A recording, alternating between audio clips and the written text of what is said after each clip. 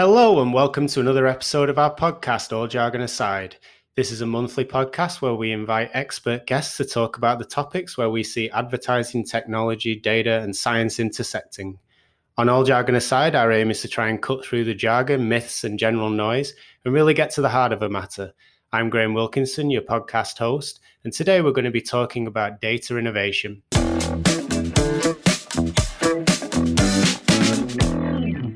And our guest and subject matter expert today is Joanne Stone, your Chief Data Officer for MasterCard. Welcome, Joanne. Thanks for having me. Before we jump into things, we normally like to ask our guests to share a crazy but true fact about themselves. Not sure that this fits the category of crazy, but most people would not suspect that the Chief Data Officer of MasterCard also has a design career. For over 15 years, I've had my own interior design practice, and I've been an adjunct professor at Pratt Institute, where I teach in their Design Management Master's program. But if you really want a crazy thing that I've done, I've actually done paragliding, which is you jump off a cliff with a paraglide parachute on your back, and it opens, and then you get to glide peacefully down off a cliff onto a beautiful beach. So that might be the crazy part that you were looking for. So it's actually really, really beautiful and memorable and gorgeous, and I highly recommend it, although you sign your life away in waivers. So the attorney in me doesn't like that one so much, but the experience is magnificent. Thank you for sharing that, Joanne. I think that definitely kind of breaks the mold of what people would typically think of somebody that has data in their job title. So that's our guest today. In recent years, it feels like data has become a polarizing topic in both our personal and working lives, one that's just impossible to avoid. The spectrum of feelings about the subject stretch so broadly, with some people willing to live off the grid to avoid being assimilated into the machine, and others in awe at the power and wonder of data when used for something that benefits humanity, something like a cure for COVID. There's no disputing that data needs to be used responsibly, and we've talked on this show before about the ethical use of data, but how do we really unleash the full potential of data when it's so alluring, yet so divisive? Joanne, I presume a main focus of your role as Chief Data Officer at MasterCard is striking that balance between ethics and innovation with data, all within the confines of a brand that people entrust with their transactions. So would you mind giving us some insight into how you go about approaching that and striking that balance? Sure. I think that everything you're saying is absolutely true. I think that we live in a data-driven age, and I think that that means both positive things for society, and that also, because data can't always be seen, I think that there's a bit of mystery around data, which makes people also concerned about how data is being used. And at MasterCard, being the Chief Data Officer means making sure that we have the data that we need for innovation, while balancing that with both current risks and future risks, as well as adopting what we think is an ethical and responsible approach to using that data.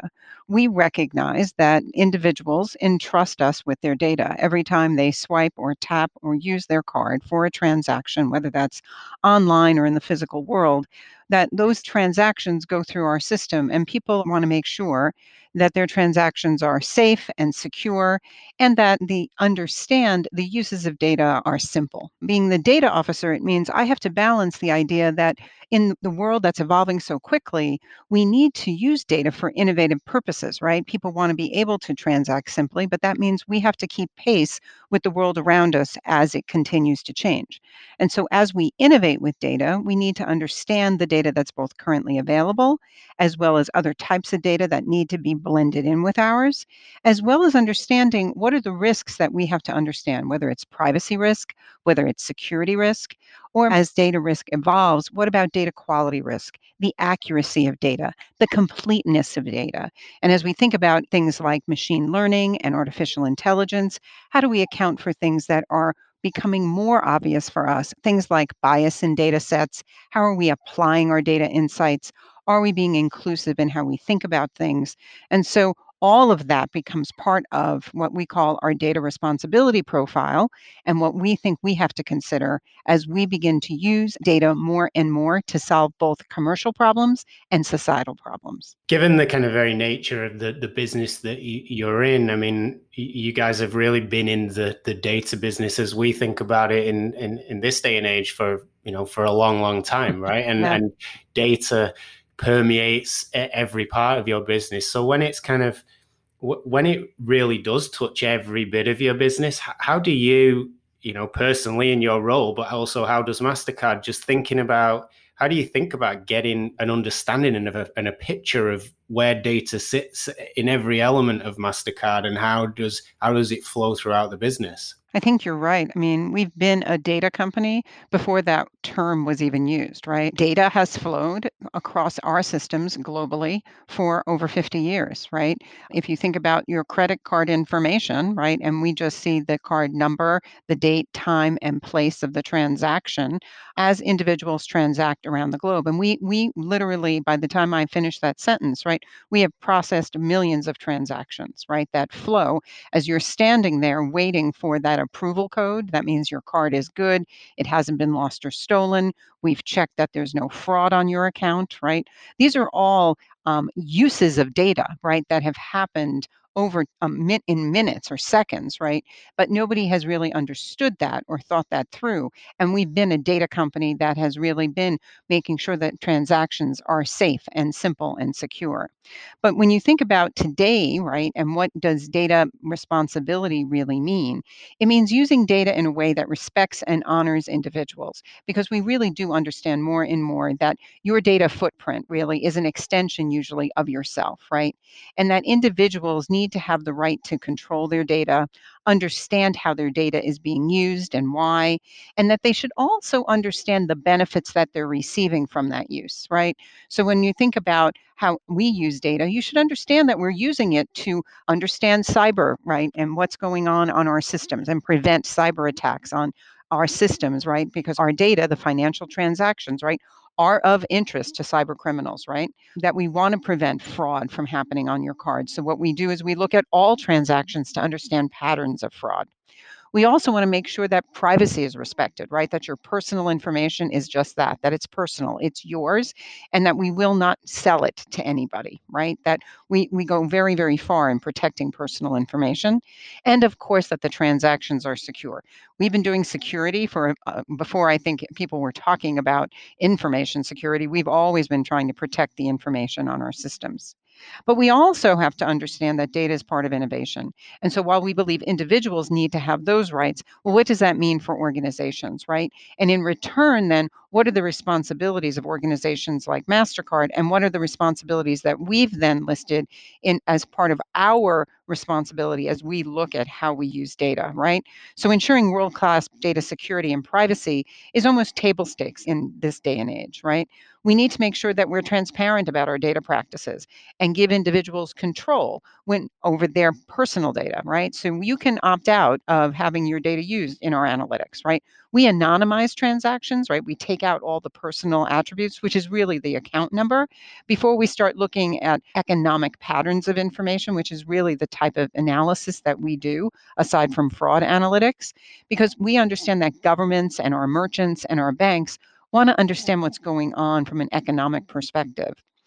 We also believe that it's really important that organizations like mine are accountable, that we always are thinking about how would a cardholder think about how we're using information. Does it make sense? Is it something that's really expected for MasterCard that we might create an econometric report? Does that make sense given our data profile? Or is that like so far afield that it would surprise them? Do we handle data increasingly with integrity? Things like I just mentioned about good data quality, right? Deliberate minimization of bias in our data, making sure that our data is consistent, right? That it has the right information contained therein, that we're making sure that we prevent fake data sets, which is becoming increasingly an issue in the world that we live in. We also maintain a commitment for innovation, that we're going to continuously try to improve our products and solutions both on the commercial side, and increasingly we have a commitment that we will also use our data for social impact, right? And that's increasingly important as this world of ours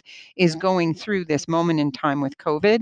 And we're handling, I would say, multiple crises at the same time. Well, we certainly have a health crisis, but we also have an economic crisis and a social crisis happening. And we realize that our world is changing in a very rapid way. And so we also are working with governments and others to understand what are the impacts from those aspects as well. You raised a a plethora of interesting points there, but well, I'm going to come back to some of the societal challenges. But one thing I would love to hear your perspective on is, I think people that generally work with data, or even people that just touch data from a business perspective, not consumers, how do you teach them to have the respect for a commodity like data that, say, somebody who let's use a really rudimentary example, but a farmer who grows something, right? They can feel the thing that they grow, and they respect those goods and they treat them with care before they hand it off to a consumer. When somebody can't touch and feel data, how do you get employees in MasterCard to have the utmost respect for it when what it really stands for is something very deeply personal to a human being? Not all data is personal, so we should say that too, right? So when it is personal, we need to we teach our employees an awful lot of things. So first of all, I think our employees are aware of the following. When it is personal data, we oftentimes ask them to think about themselves, but oftentimes our employees, because they are very data literate, that's not the best example. So oftentimes you'll hear me speak about my 16-year-old nephew and his grandmother, right?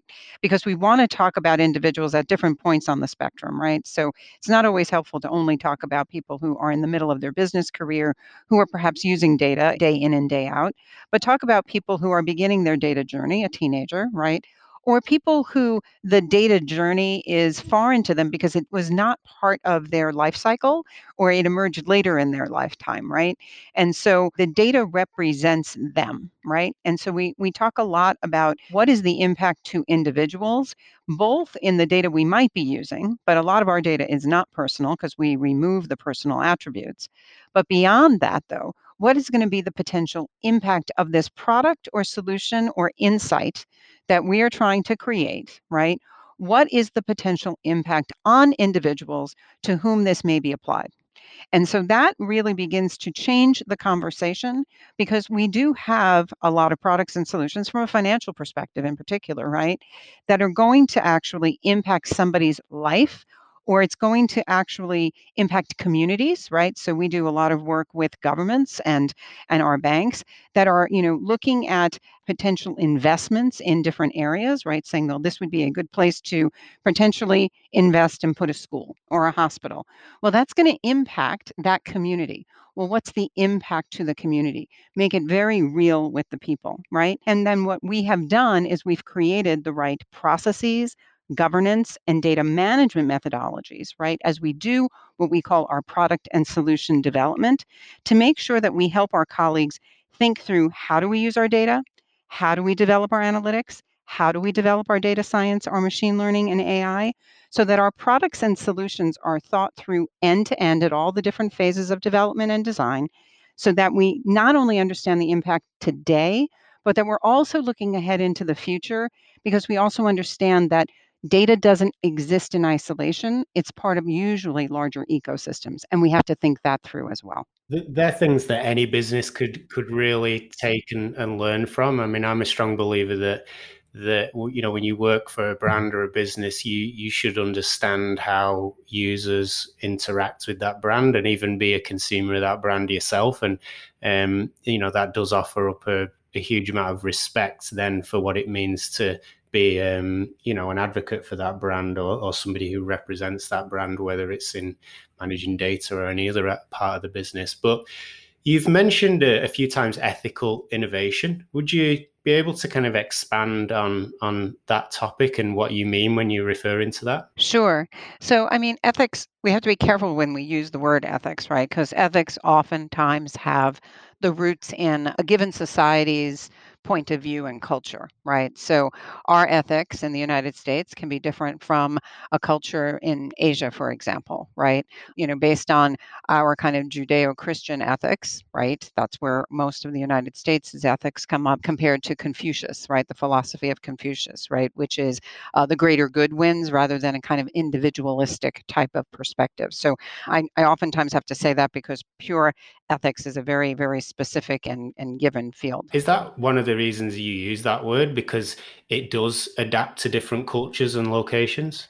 It does, but what we usually talk about inside of Mastercard is data responsibility, right? Which is a much broader and I think more accountable phrase, right?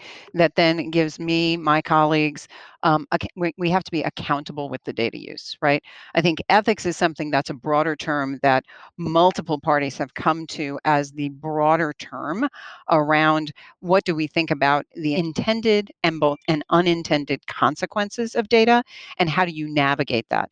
And how do you navigate that in context, right? Data is used in lots of different contexts around the globe. And so I do think ethics, because ethics are in different contexts around the globe, is a broader term that can be used in that way. To keep something like responsibility with data or innovation or anything like that on track within in a brand, do you have a set of guiding principles around either data or around something like AI, where I know there's a lot of big businesses that have written charters that say they won't create AI that does harm, or it has to be of benefit, it has to be of use. Do you have those things in place? The principles that I just listed earlier are our data responsibility principles. There are 4 principles for the individual and 6 principles that Mastercard has committed to. We also have governance processes for specific activities, including an AI governance process, right? That looks at both our data quality. There's a whole process of looking at the types of information we use for machine learning and AI, as well as all of our data analytics. We do a series of screens for bias in our data, right? Everything from population bias, sampling bias, confirmation bias. But biases have to be looked at across the spectrum, both from a data input perspective, the analytic perspective, as well as outputs. We use in our analytic process for AI and machine learning, we monitor for drift and bias of the algorithms themselves before we use them. We have a very stringent process where we actually use AI to explain what the initial AI is doing so we can understand if it's actually something with the data, something with the model, or is it actually the result? And is the result what we actually want? Or is there some type of drift going on that's accurate, or is it bias? And then before we actually will put any product or solution into market. So I don't know that, I know that a lot of organizations say do no harm, but I think you have to look at the governance process to be really, really crisp and clear on what are the different uses that you deploy AI for. Most of our artificial intelligence right now is a lot of it's used in fraud analytics, but we're deploying it in a very, very thoughtful way, given that we're right now in the first generation of machine learning and artificial intelligence.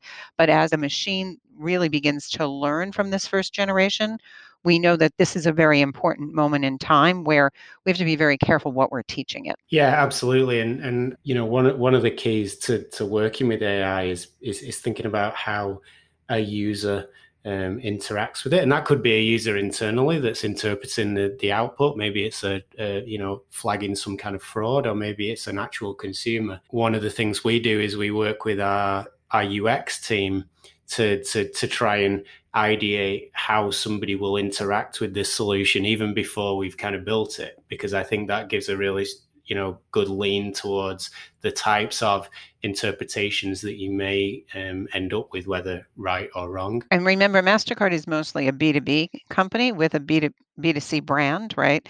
So much of I agree with what you're saying. A lot of our products and solutions are B2B deployed, but you're right that we have to think about them and their impacts from a B2B2C perspective, right? But absolutely agree with all your points. On the point of impact, I know that you, in a recent interview you did with Sheila Cole-Claser, you talked about solving societal problems and having an impact on society. Yeah. What kind of societal problems do you think or hope that you would see data solving in the future? Oh, in the future, how about just today, right? So, MasterCard is a deep commitment to using our data to solve social problems and to have kind of positive social impact. We recognized that, we had, like many other organizations, philanthropic commitment and used our resources, like our money, right? And our people, right? Donating time, like a lot of other organizations. And we began to realize also that our technology, right? We're a very big technology company that could also be put to use. But then as we worked with organizations, academic organizations and nonprofits, we began to understand that our data could also be used for good, right? And so we started working with a number of different organizations to understand, well, what would that mean? And how do you do that while honoring security, while honoring privacy, while also honoring, the individuals that, place their trust in MasterCard just from a commercial purpose. And so it took us a while to really think through all the issues, but we've really accelerated how we use our data, and we have a very specific governance program around this. How do we use data insights to help solve different issues related to social impact? And I've been surprised, even as the data officer, the types of things that our data can be helpful for. So let me give you some examples. We just went through a terrible storm here in the Northeast, right? I didn't have power for quite a number of days. But what our data can tell after there are large weather events, climate events, is when merchants are coming back online, right? Because they begin to process transactions. Well, that's incredibly helpful information, not only for our customers, our individual consumers, to know that they can now go shopping someplace, they can go get ice or water or groceries, right? Or gasoline, oftentimes, is one of the first things that people need to power their own generators, right? So we are able to create solutions, right, for even emergency workers to know that they can gas up the electric trucks, right, or that they can, or the refrigerator trucks that are being brought in to provide ice, right. Our data is often used to create these type of social impact solutions that are not really commercial solutions, right, but they're the type of solutions that help society get back on their feet after large climactic events, right. So that's just one example.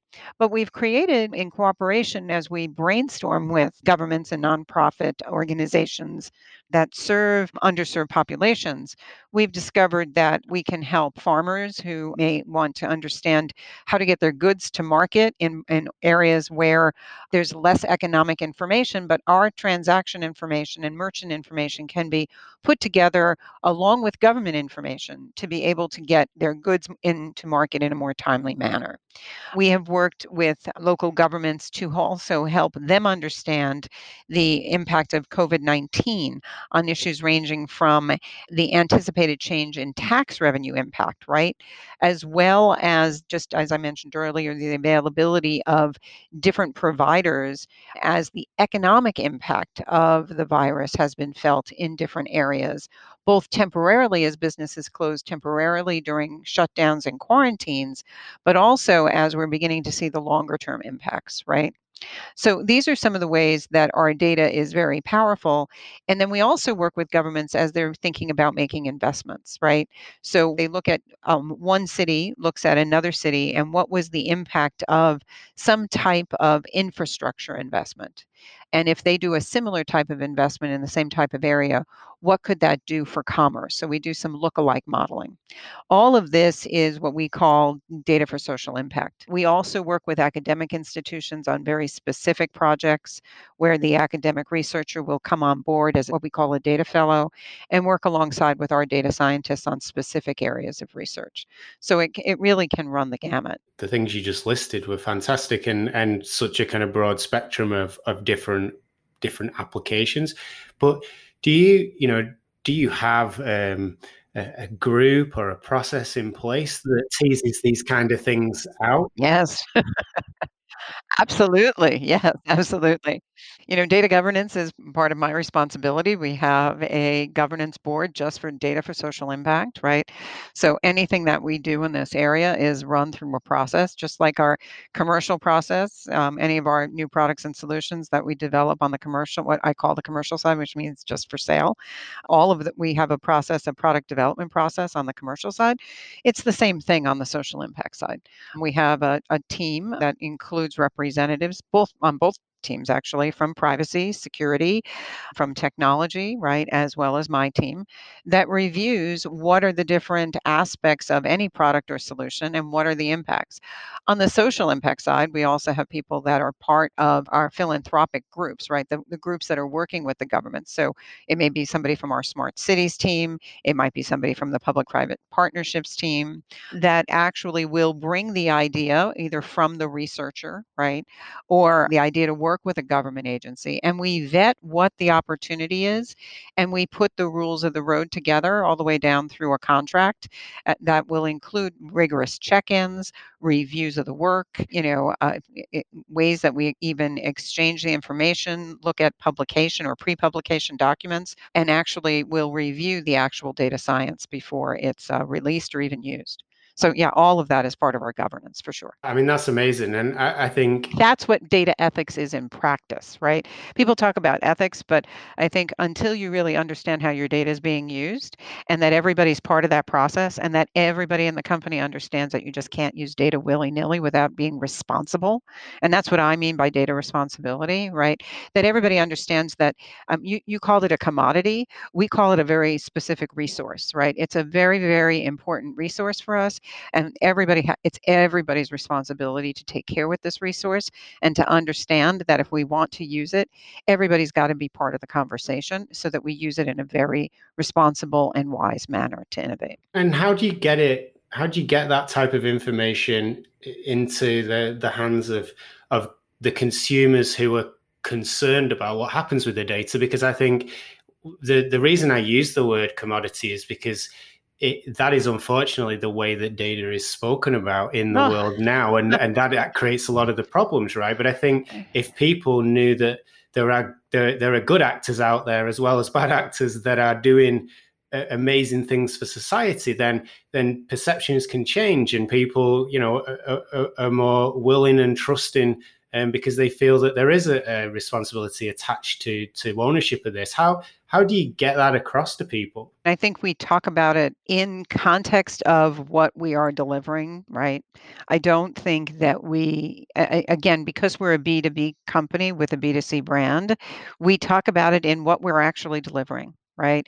We have a partnership with the Rockefeller Foundation, data.org, where we do talk about what we're delivering to society. Right. But we do it in partnership a lot. Right. We'll talk about it with our data fellows, right? Researchers from Harvard and Georgetown and folks like that, right?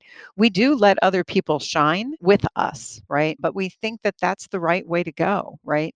Because it's not only about MasterCard, it's about amazing governments, right? It's about amazing academic institutions. It's about amazing civil society organizations, right? Like Coupa, right? That tries to help children, right? In Africa. We try to work in partnership often, right? Because we do believe, MasterCard is a connector kind of company. That's really what our roots are, right? If you really think about what we do, we believe that all boats rise together when we do it in partnership, and that consumers will understand it in the context rather than trying to explain it in a generality, right? It's much more interesting when they understand what we're doing specifically than for us to just talk about data generally. Because data, when you talk about it generally, that's when it's this big, scary thing, right? But when you understand what I'm doing specifically, it's much more reassuring to hear about the specifics and then to understand the governance, the control, the care, the responsiveness of my organization, than for me just to go out and talk about the second half of that conversation without talking about the specific use and innovation, right? So that's how we do it. I agree, not all companies are doing that, right? But that's how we've chosen to do it.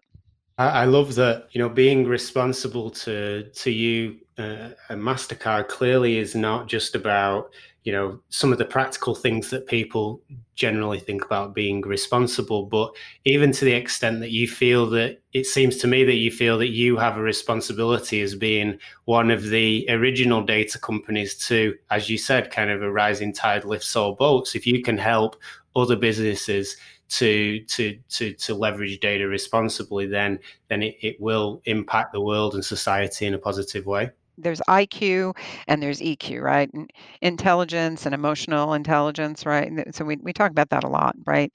At Mastercard, we actually talk about the decency quotient, right? And how do you want to be remembered? And how do you want to show up, right? And that's what the decency quotient is for us. And so, and it's really a very living, breathing thing in our culture. And I think we each take it personally, but it also is part of how I think our company wants to show up in the world, right? How do we want to be remembered, right? And when you really approach things from that perspective, and when you talk about it and it comes to life, it's really easy to get people on board to doing the right thing, right? Because how do you want to be remembered in this one wonderful life that you have to live, right? You want to be remembered as generous, right? You want to be remembered, and when it comes to data, that you were responsible and that you gave it good care and that you wanted to do the right thing. I mean, look, no company is perfect. You know, we stumble like everybody else, but we try, right? We try to think this through.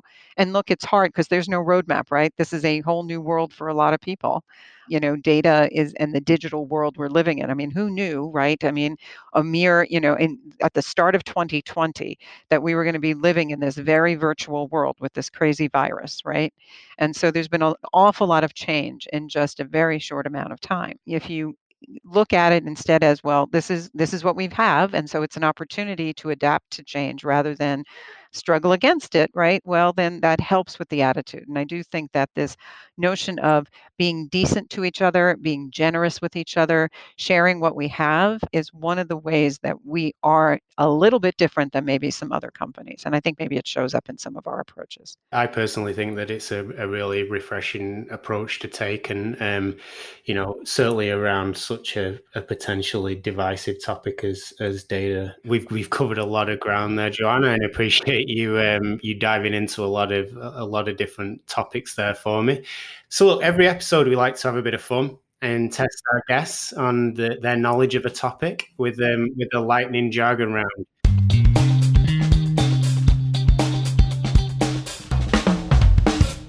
So in honor of you, the theme is credit card history. Uh-oh. We're calling this jargon round, How Good Is Your Credit History? So each question will have a series of multiple choice answers. And I'm just going to jump straight in if you're ready. I'm going to be really bad at this. I'm a data girl. Go ahead. Let's see. So question number one. The Interbank Card Association introduced MasterCharge, the Interbank card, in 1969. In what year was the card officially named MasterCard? Was it A, 1972, B, 1976, C, 1978, or D, 1979? I'm going to go with 72, but I might be wrong. 79. See, I don't know. I really don't know. We've got 5 more questions. So question number 2. Among all the well-known credit cards today, which one was the first to be introduced as a dining and entertainment credit card? A, American Express, B, Diners, C, Discover, or D, MasterCard? I hate to say this, but I think it's actually, I know everybody's going to think it's American Express, but I actually think Diners was ahead of them. Yep, correct. Okay, got one. There you go. Go back to an even keel. Question number 3. What year was the first credit card hologram introduced? 1975, 1977, 1983, or 1987? Oh gosh. I think it's 87. I think it's that late. Close. It was 83. So it was Oh, created the to patent, I think, is in 87. Ask the right Okay. question. That's it. I should have framed these as legal questions. See, yeah, then I'd have a better shot. I think the patent was in 87. You might be right. I think I might be right too, though. Can I get half a point for that one? My disclaimer is always that I don't write these questions, so if they're wrong, it's not my fault. I think it's the hologram is in, I think it was patented in 87 because I helped work on that. Okay. That's why I'm like, I'm pretty sure it was late, but I think that's why. Okay. So question number 4. How long does a company's data controllers have to notify the supervisory authority of a personal data breach? It depends on the jurisdiction. Is it, well, I'll give the options here. So is it A, 12 hours, B, 24 hours, C, 48 hours, or D, 72 hours? It really does depend on where are you? It's not later than 72 for the GDPR. Okay, so is that where you're going? 72, yeah. So one thing I'll say, Joanne, is when we had Sheila Cole-Kalasia on this podcast, she's one of the other few people who's argued the validity of some of our answers.